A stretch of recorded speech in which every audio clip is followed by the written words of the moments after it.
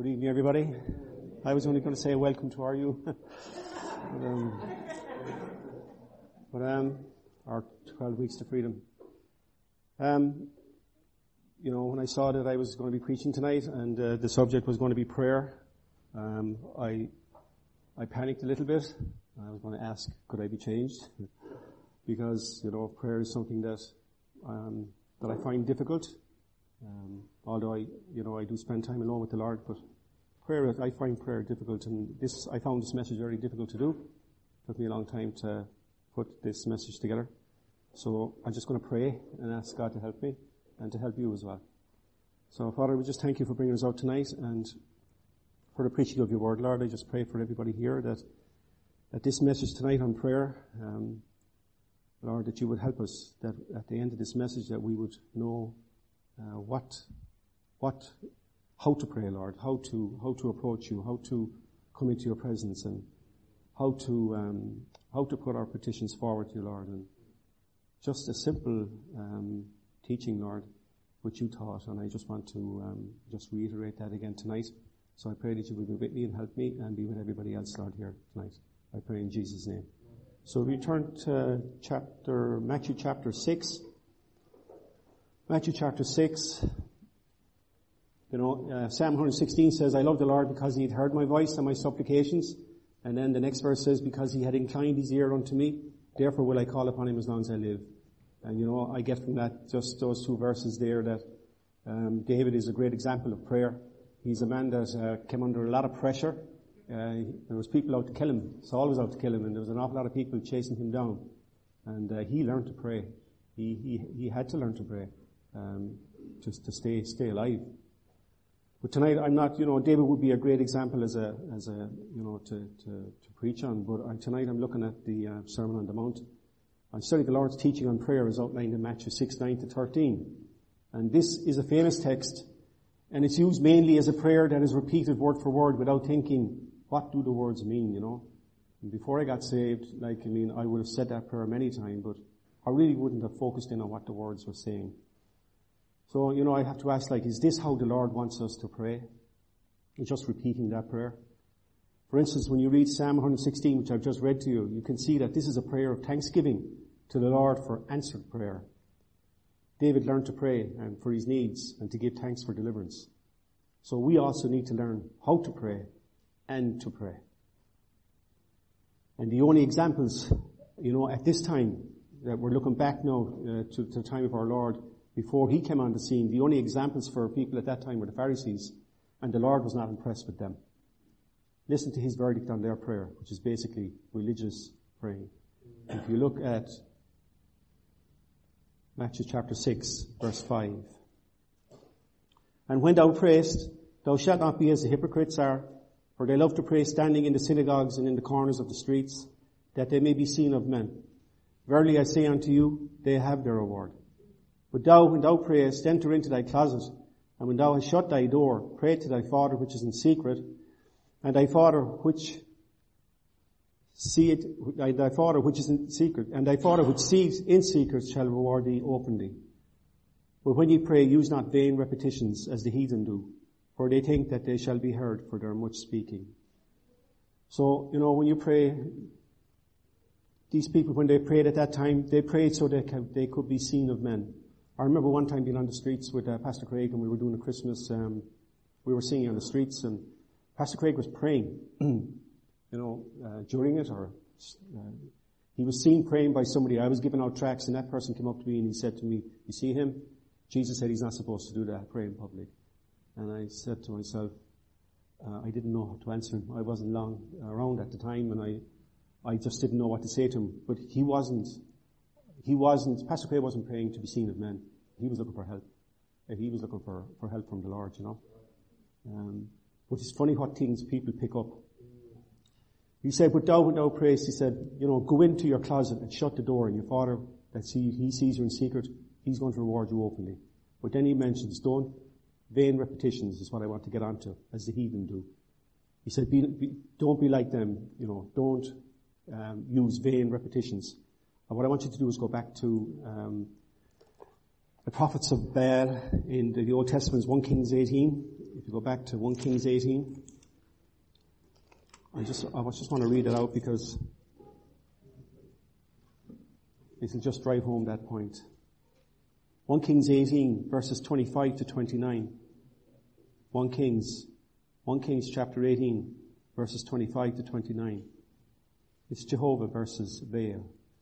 And Elijah said unto the prophets of Baal, choose you one bullock for yourself and dress it. Sorry, go down to verse 36. Verse 25, I'm right, sorry. Verse 25. And Elijah said unto the prophets of Baal, choose you one bullock for yourself and dress it first, for ye are many, and call on the name of your gods, but put no fire under it. And they took the bullock which was given to them, and they dressed it and called on the name of Baal from morning until noon, saying, O Baal, hear us. But there was no voice, nor any that answered, and they leaped upon the altar that was made. And it came to pass at noon that Elijah mocked them and said, cry aloud, for he is a God. Either he is talking, or he is pursuing, or he is on a journey, or peradventure he sleepeth and must be awakened. And they cried aloud and cut themselves after this manner with knives and lancets till the blood gushed out upon them. And it came to pass when midday was past, and they prophesied until the time of the offering of the evening sacrifice, that there was neither a voice, nor any to answer, nor any that regarded. So they were praying like mad, and they were jumping up and down, and they were repeating the same, whatever their prayer was, and they kept saying it, and, but there was no answer. But Elijah prayed one prayer in verse 36, and it came to pass at the time of the offering of the evening sacrifice that Elijah the prophet came near and said, Lord God of Abraham, Isaac, and of Israel, let it be known this day that thou art God in Israel, and that I am thy servant, and that I have done all these things at thy word. Hear me, O Lord, hear me, that this people may know that thou art the Lord, and that thou hast turned our heart back again. Then the fire of the Lord fell and consumed the burnt sacrifice, and the wood, and the stones, and the dust, and licked up the water that was in the trench. And when all the people saw it, they fell on their faces, and they said, the Lord, he is God. The Lord, he is God. So one prayer, and God answered that prayer, and all the people fell down, and they worshipped God. My experience of praying, how many times did I pray the rosary before I got saved? In my own house when I was growing up, we used to say the rosary on a Friday night. And we'd say, I'd be falling asleep. I hated it. Every Friday night I hated it. We were just there praying and praying. But it's what we did, and we didn't know any better. We didn't know like those prayers were not going to, one prayer, one Our Father and 10 Hail Marys and a Glory Be, and they weren't going anywhere, these prayers weren't being answered at all. But it's just vain repetitions. There's no difference between what we were doing there and what you see here in the prophets of Baal. There's no difference. When I read that verse there, it says, and when all the people saw it, they fell on their faces and said, the Lord, he is God. The Lord, he is God. I think about the cross of our Lord Jesus Christ when he was put to death and he was put away in the tomb and he was forgotten about. And 3 days later he got up. You have to say that the Lord, he is God. If earlier on in this it said, if Baal is God, follow him. And if Jehovah is God, follow him. You have to follow Jesus. That is just an amazing truth, that Jesus Christ was raised from the dead. So you know that he was raised from the dead. And he is the one who's preaching here on this message. And he's the one who said, be ye not therefore like unto them, for your Father knoweth what things ye have need of before you ask him. So he's saying, don't pray like that with vain repetitions. Jesus is our example for prayer. If you go to Mark 6:46, I'm just going to go through a few verses. I'll be in Mark for a little while. Mark 6:46. I'm just going to pick out some examples where Jesus prayed. Mark 6:46. This is private prayer. And when he had sent them away, he departed into the mountain to pray. Mark 1:35. Just go back. Mark 1:35. And in the morning, rising up a great while before day, he went out and departed into a solitary place, and they were prayed. So prayer was important to the Lord. Mark 14:32. It's still in Mark, still the same chapter. 14:32. This is in the garden before he went to the cross. And they came to a place which was named Gethsemane, and he said to his disciples, "Sit ye here while I shall pray." So he prayed before he went to the cross. Now go to Luke chapter 6.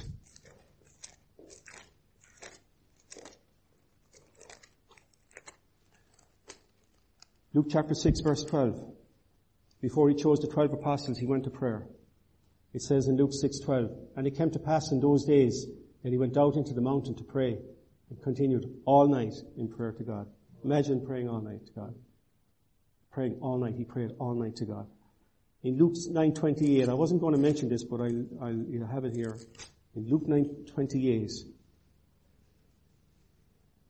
"And it came to pass about 8 days after these sayings, he took Peter and John and James and went up into a mountain to pray.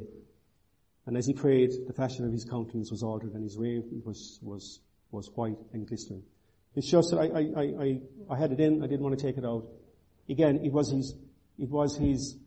he prayed, and he always went, he found a private place to pray, but he spent time in prayer. In Luke 22:39, Luke 22:39.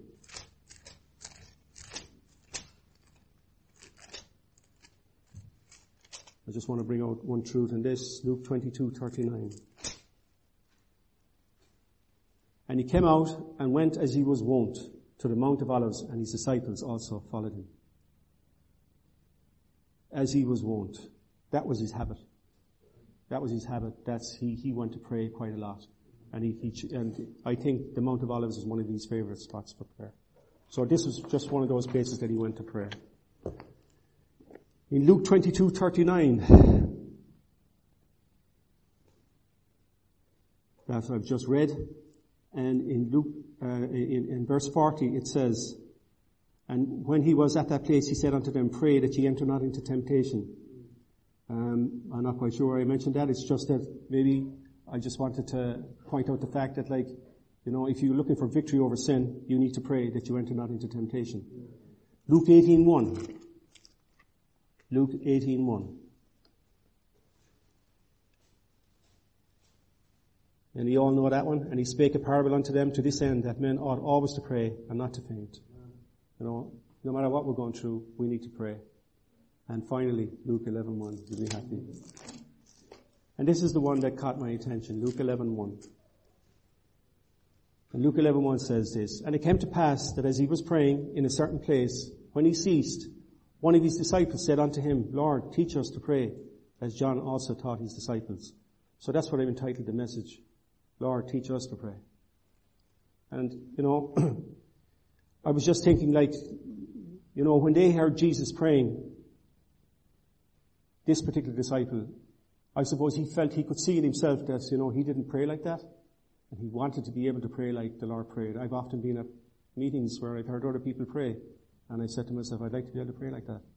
And, I'd like to be able to have that kind of relationship with God where I could pray like that. It seems to be that this disciple listened to the Lord as he prayed. He knew that there was something lacking in his own attempt at prayer. I think that Jesus' relationship with the Father shone through in his praying. Don't you too feel that longing? Wouldn't you also want to pray like Jesus? And here is the Lord's response to his cry. This is what the Lord said to him in Luke 11:2 to verse 4. "And he said unto them, When ye pray, say, Our Father, which art in heaven, hallowed be thy name. Thy kingdom come, thy will be done, as in heaven, so on earth. Give us day by day our daily bread, and forgive us our sins, for we also forgive everyone that is indebted to us. And lead us not into temptation, but deliver us from evil." For many years, although I knew this prayer as a child, I never prayed it in the way that it was intended. I said it off by heart, with all the Hail Marys and the Glory Bees, and there was no, my heart wasn't behind what I was praying. I was just saying it because it was routine. It was something you did because you were told to do it, you had to do it. It was not until later in life that I got addicted to alcohol and in trouble did I look to God. And it was then that my prayer life started to change. My prayers were very simple. Help me to stay sober today.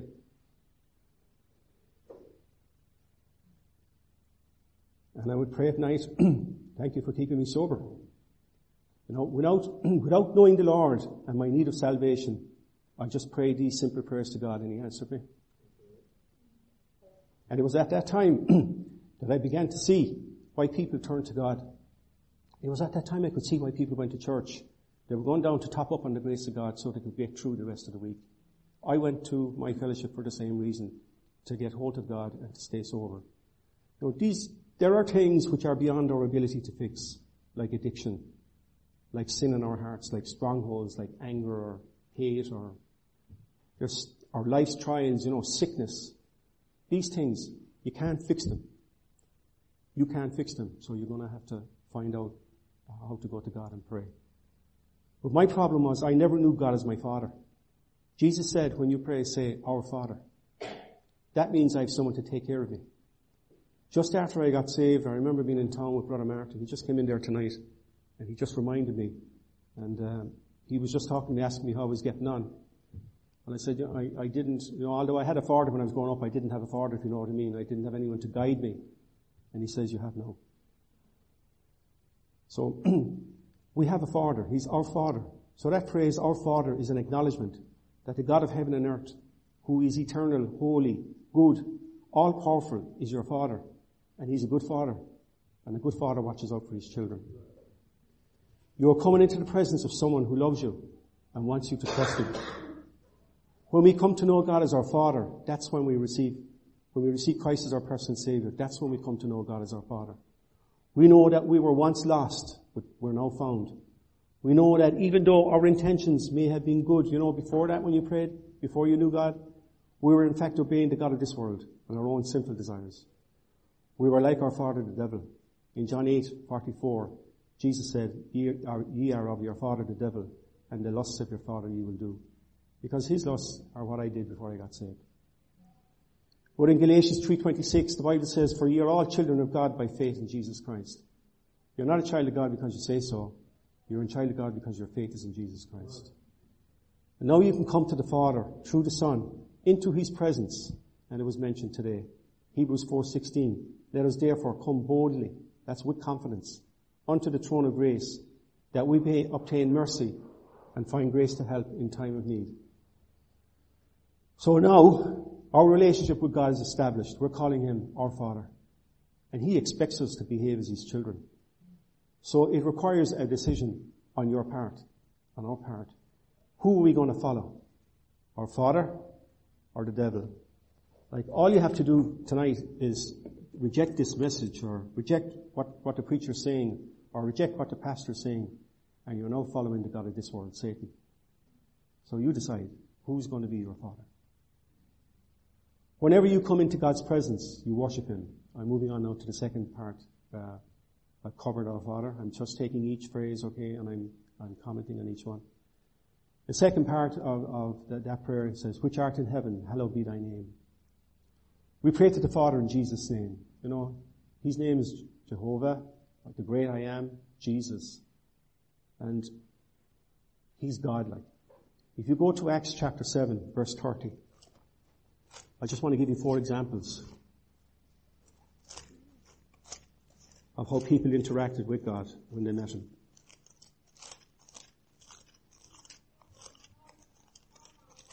Acts chapter 7, verses 30 to 33.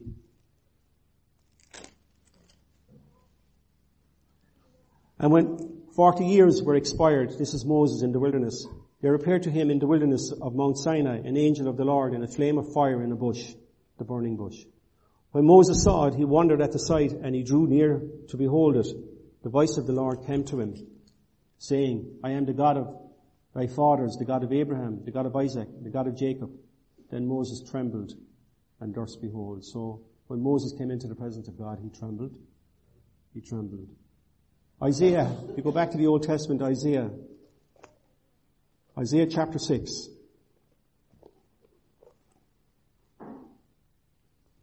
Someone else who came into the presence of God, a prophet Isaiah. We read from 6, 1 to 7. In the year that King Uzziah died, I saw also the Lord sitting upon a throne, high and lifted up, and his train filled the temple. Above it stood the seraphims, each one had 6 wings. With twain he covered his face, and with twain he covered his feet, and with twain he did fly. And one cried unto another and said, Holy, holy, holy is the Lord of hosts. The whole earth is full of his glory. And the posts of the door moved at the voice of him that cried, and the house was filled with smoke. Then said I, Woe is me, for I am undone, because I am a man of unclean lips, and I dwell in the midst of people of unclean lips. For mine eyes have seen the King, the Lord of hosts. Then flew one of the seraphims unto me, having a live coal in his hand, which he had taken with the tongs from off the altar.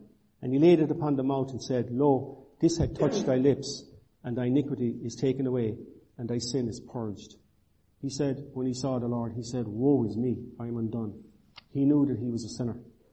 And it's the same with us. When we got saved, woe is me is what we said. We're undone. We need to be saved. And his sin was purged.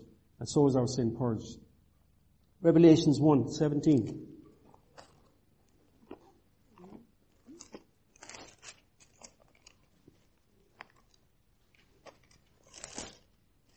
Revelations 1:17. The Apostle John, he's an apostle. He's saved. He was in Patmos.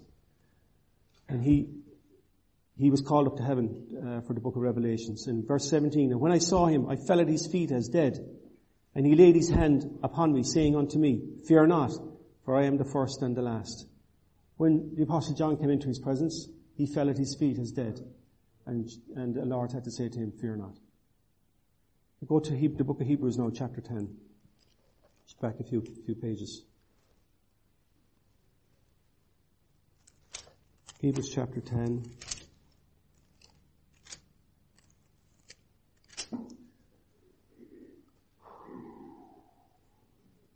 Verse 19. Am I there? Having therefore, brethren, boldness to enter into the holiest by the blood of Jesus. We can enter into the holiest by the blood of Jesus. That is just an amazing truth, an amazing fact. That as a Christian, we can go right into the holiest of holies. And only because of the blood of Jesus Christ. You know, we praise and thank him for the sacrifice of his son. So you're coming into the presence of the Lord, and you're praising him now, and you're thanking him for the sacrifice of his son, for the precious blood of Jesus Christ, which was offered as payment for our sins. In 1 Peter 1:19, I'll just read it. But with the precious blood of Christ, as of a lamb, without blemish and without spot. All those animals in the Old Testament they were without, if it was one spot or one blemish on them, they were never offered up for sacrifice. Then Jesus Christ lived 33 lives in a body like ours and never sinned any one time. He was spotless. His precious blood, that's what saves us. So we come into the presence with the knowledge that grace has been extended to us and that grace is a gift of God. In the Old Testament, Esther, in Esther 5:2, when she went before the king that time to plead for her people, it says this, I'll read it. And it was so that when the king saw Esther, the queen, standing in the court, that she obtained favor in his sight, and the king held out to Esther the golden scepter that was in his hand. So Esther drew near and touched the top of the scepter. So we praise God that we can draw near to him because of the precious blood of Jesus. The scepter is also extended out to us through the blood. And I think that's just amazing.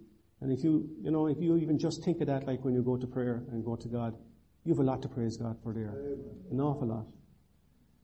Then we move on. Thy kingdom come. Thy will be done on earth as it is in heaven.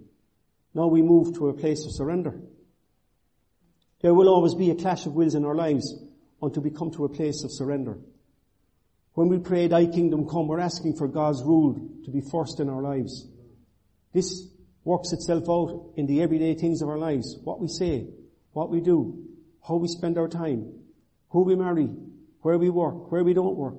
You know, we work out that rule in his life in the daily things in our lives. We separate ourselves from the rule of this world and we set our minds on becoming more like Christ. We obey his standards and begin to take steps of obedience that reflect his will. And then we begin to bear fruit. Matthew 6:33 says, But seek ye first the kingdom of God and his righteousness, and all these things shall be added to you. Jesus, He spoke about righteousness. He said, seek His righteousness. You know, before you go for bread and all the other stuff, seek His righteousness first. We're not coming to God to boast that we've had everything under control when we go to the throne of grace. We're coming to God because we need help. Before anything else, we are to seek His righteousness first. And His will includes working, it includes working to build His kingdom. It includes work here in the church. It includes soul winning. And to do this, you have to be filled with His Spirit. Although every believer is sealed with the Spirit until the day of redemption, it says so in Ephesians 4:30. It says, and grieve not the Holy Spirit of God, whereby ye are sealed unto the day of redemption. But not every believer is filled with the Spirit. You will need God's Spirit to help you to do His will. And you can ask for that filling. Because Luke 11:13 says, if ye then being evil know how to give good gifts to your children, how much more shall your heavenly Father give the Holy Spirit to them that ask Him? So you've only got to go and ask Him. That's what it says here. It says if you go to the throne of grace and ask Him for a filling of the Holy Spirit, it says He'll fill you. So we go to our Father and we ask Him to help us to do His will. And we tell Him, where are we having problems? And then we ask for His help.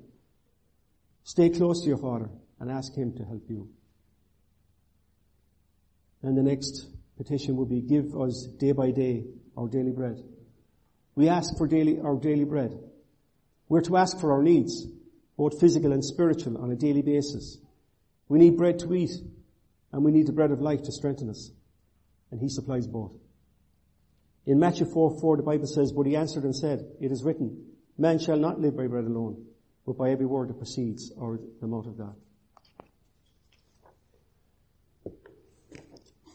So we need this bread that we need, it's the Word of God.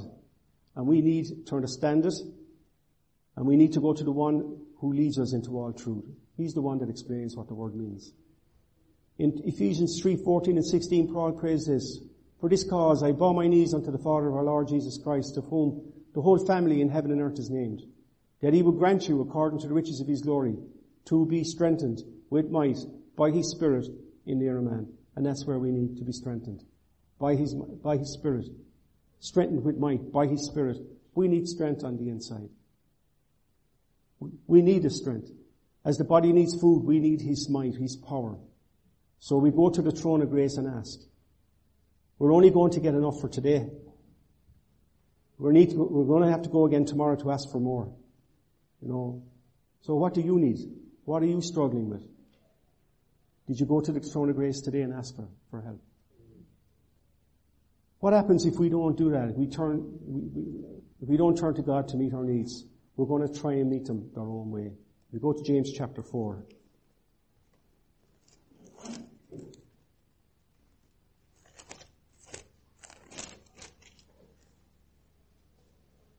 Wondering why you have problems.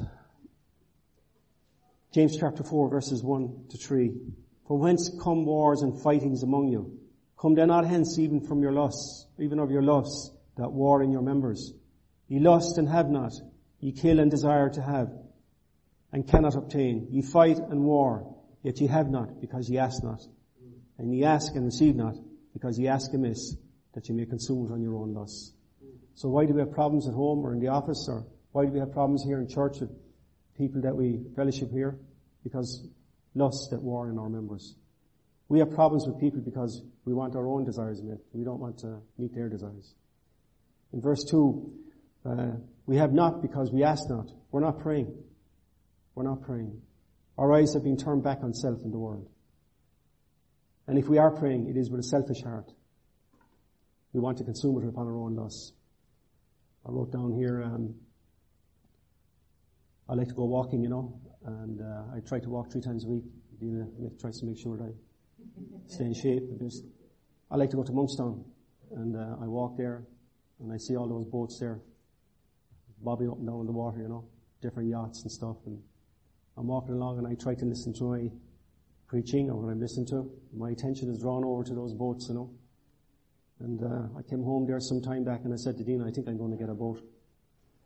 And she looked at me and she said, you better pray about it. Because I didn't have any money. But I still kept looking for this boat. I went online and I fixed it. I had the idea I want a specific type of boat, certain length, certain weight. I know exactly where I want to go with it. And I put that in, and a boat came up down across Avon. And I went down to have a look at it. And it wasn't in great nick, but I didn't kind of take that into account, if you know what I mean. I wanted this boat like. But it turned out like that, you know, when I did pray about it, I asked God, can I have this boat? And he didn't say anything back to me. But he didn't say no either. Anyway, I went on the internet again. The boat was sold. So I think I got my answer with that boat. So it's our own loss, you know. I mean, I want to serve God. But this boat is just coming into my head, you know. So the next thing I get a phone call from a friend of mine asking me, would I help him to sort out his boat for him? He's got a problem with his boat, so I may have a boat for nothing. You never know. So, you know, but to get back to what I'm talking about here about the heart and, you know, selfish heart, sometimes we get things stuck in our hearts, and the last thing we want to do is to go to God in prayer. We just don't want to go to God in prayer. I didn't want to ask God for this boat, because I knew he'd say no. So he said no, I think.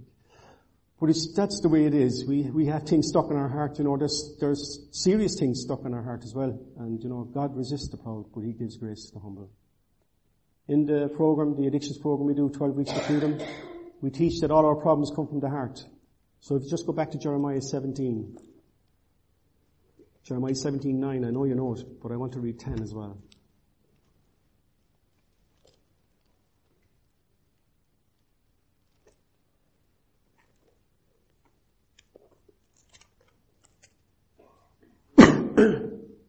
Excuse me. The heart is deceitful above all things and desperately wicked. Who can know it? I, the Lord, search the heart. I try the reins, even to give every man according to his ways and according to the fruit of his doing.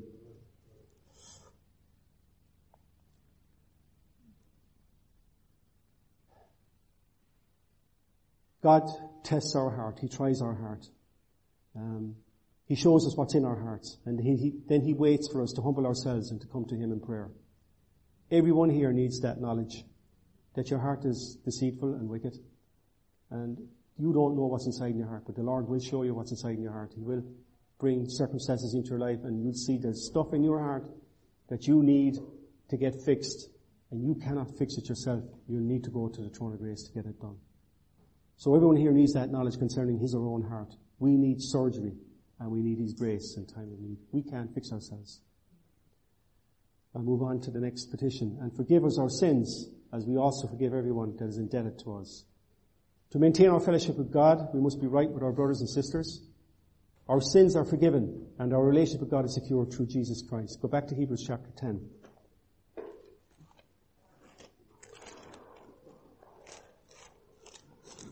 Our sins are forgiven.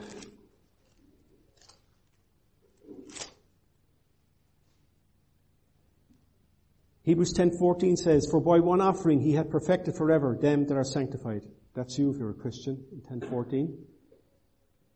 In verse 17 and 18, "And their sins and iniquities will I remember no more. Now where remission of these is, there is no more offering for sin." So, you know, we have liberty to go into the throne of grace because of what God has done for us. But he will hold us accountable for what we do and how we behave towards one another. In 2 Corinthians 5:10, that he says that we'll all stand before the judgment seat of Christ and give an account of ourselves of what we did in the body, whether it be good or bad. So we are going to give an account of to God for our lives. Well, when it comes to prayer, now, he says that if we have unconfessed sin, he will not hear us. Again, that was mentioned today. Isaiah 59:2. "But your iniquities have separated between you and your God, and your sins have hid his face from you, that he will not hear." He won't hear you. God will not listen to your prayer if you go against his leading to get right with your brother or your sister, husband or wife, as we also forgive everyone that is indebted to us. God wants us to be right with one another. There's no point in going into God and just putting on an act. We have to tell him. He knows what's inside our heart, as Brother Dan said this morning. He knows exactly what he's waiting for us to tell him what he already knows.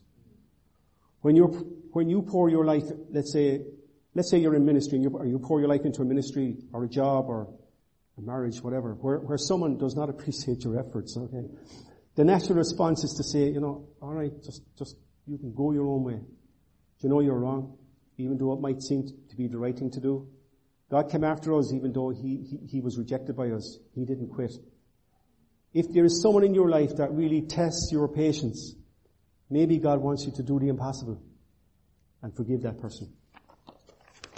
Matthew 5:44 says, "But I say unto you, love your enemies, bless them that curse you, do good to them that hate you, and pray for them who despitefully use you and persecute you." And Matthew 5:46, "That ye may be the children of your Father which is in heaven. For he maketh his sun to shine, to rise on the evil and the good, and he sendeth rain on the just and the unjust." So what I'm talking about here is a very high calling. This is a very high standard, and it's not something that we can in our own power do, but it's something that we can be helped with if we go to the Lord. Paul described this as a high calling, a high standard. He said, "I press toward the mark for the prize of the high calling of God in Christ Jesus." And in Ephesians 4:1-3, he described it as a vocation. It's a calling. I looked up the meaning of vocation. It's a calling. "I therefore, the prisoner of the Lord, beseech you that you walk worthy of the vocation wherewith you are called." You're called with a vocation.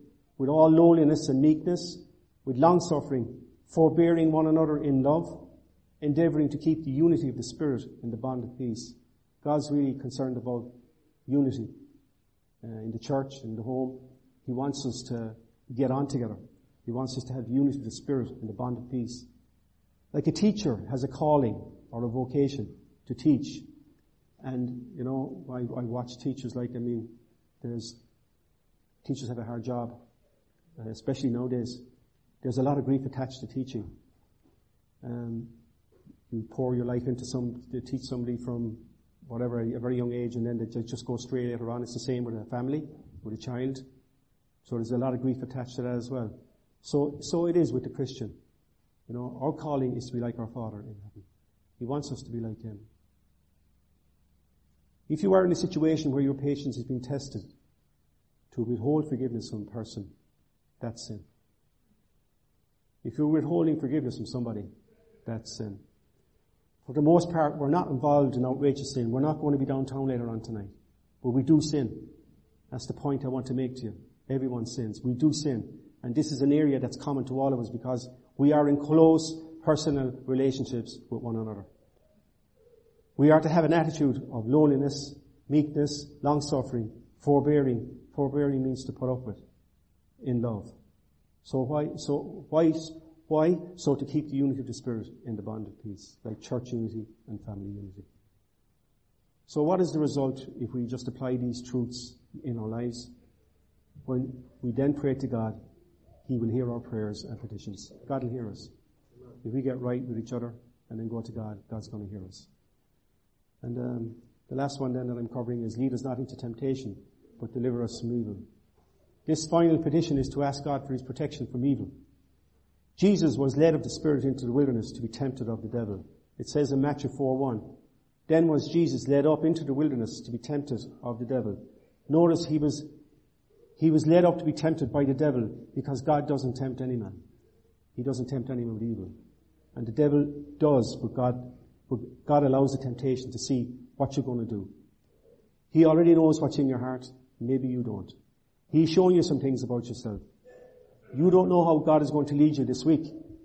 You don't know what's ahead of you this week. So you need to pray that He will deliver you from evil.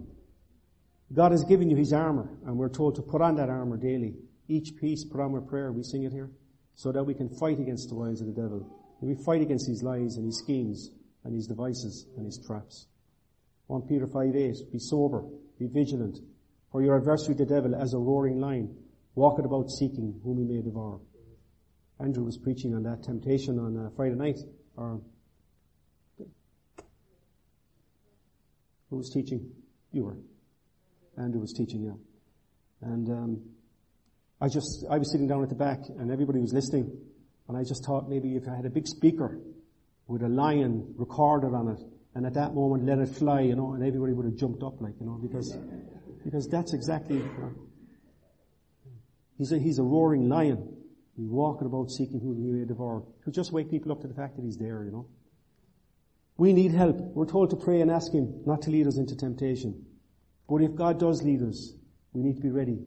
We need to be ready. We need to be sober, and we need to be vigilant. So put on your armor, like it says in Ephesians 6, 10 to 18. If you go to Ephesians 6, 10 to 18.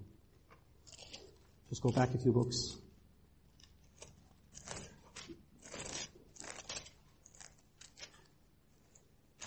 We're asking God to keep us from evil, and He's telling us to put on our armor. Put on your armor, Ephesians 6:10. Finally, my brethren, be strong in the Lord and in the power of His might. Put on the whole armor of God, that you may be able to stand against the wiles of the devil. For we wrestle not against flesh and blood, but against principalities, against powers, against the rulers of darkness of this world, against spiritual wickedness in high places.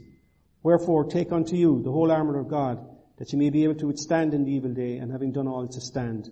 Stand therefore, having your loins girt about with truth, and you're having on the breastplate of righteousness, and your feet shod with the preparation of the gospel of peace, above all taking the shield of faith, wherewith ye shall be able to quench all the fiery darts of the wicked, and take the helmet of salvation, and the sword of the Spirit, which is the word of God.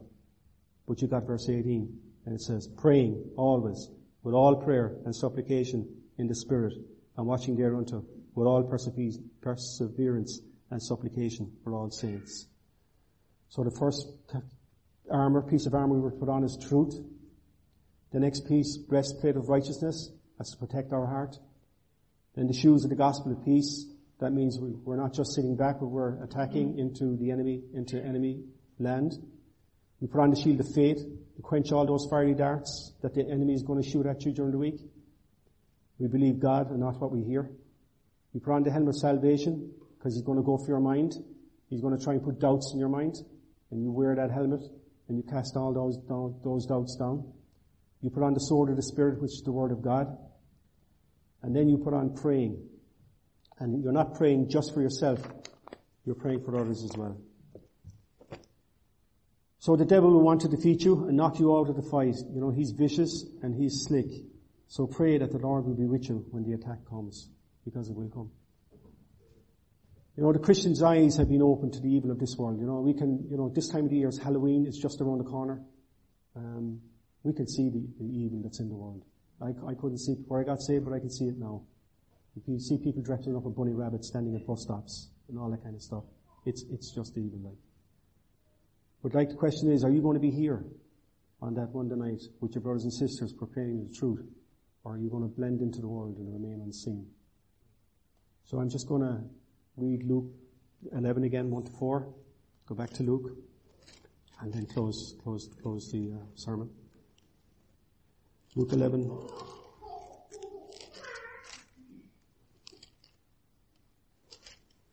Luke 11, 1 to 4. And it came to pass that as he was praying in a certain place, when he ceased, one of his disciples said unto him, Lord, teach us to pray, as John also taught his disciples. And he said unto them, when ye pray, say, Our Father, which art in heaven, hallowed be thy name, thy kingdom come, thy will be done, as in heaven, so on earth. Give us day by day our daily bread, and forgive us our sins, for we also forgive everyone that is indebted to us. And lead us not into temptation, but deliver us from evil. So we've spoken about our Father, our relationship with Him. We said that He's holy, and we're there by the mere fact that we're covered by the grace, by the blood of Jesus. We're there by grace. We're praying that His kingdom will come, that His rule will take place in your heart. We're praying for our daily bread, both physical and spiritual. We're bringing our problems to Him. We're asking Him to forgive us as we forgive others. We're asking Him then to protect us from evil. And to do that, we put on the armor. These are the elements of prayer that the Lord Jesus taught His disciples. So it would be, study them. It would be good to take out this again and go through it for yourself. It will help you to pray. It has helped me to pray. Study them and apply them in your own personal prayer time. This is how to pray. This is how you pray. The rest of this now is up to you to pray. Father, we just thank You for this time that You've given us in Your Word. And I pray You help us, Lord, to pray. We've just looked at how to pray. And you've told us how to pray, but we need to pray, Lord, and I pray You help us to do that, to pray. Lord, You prayed all night with Your Father, and it just strikes me, Lord, it was the fellowship between You and the Father that You were there all night. You got into prayer, Lord, and You stayed with the Father all night. I pray it would be the same with us, Lord, that we would get into prayer as well and spend more time with You, and we get more answers, Lord, to problems in our life and more power to overcome sin in our lives, and we'll be able to live this Christian life, then, Lord. But we need to spend time in prayer with you. I pray we will do that this week, Lord. I pray in Jesus' name. Amen.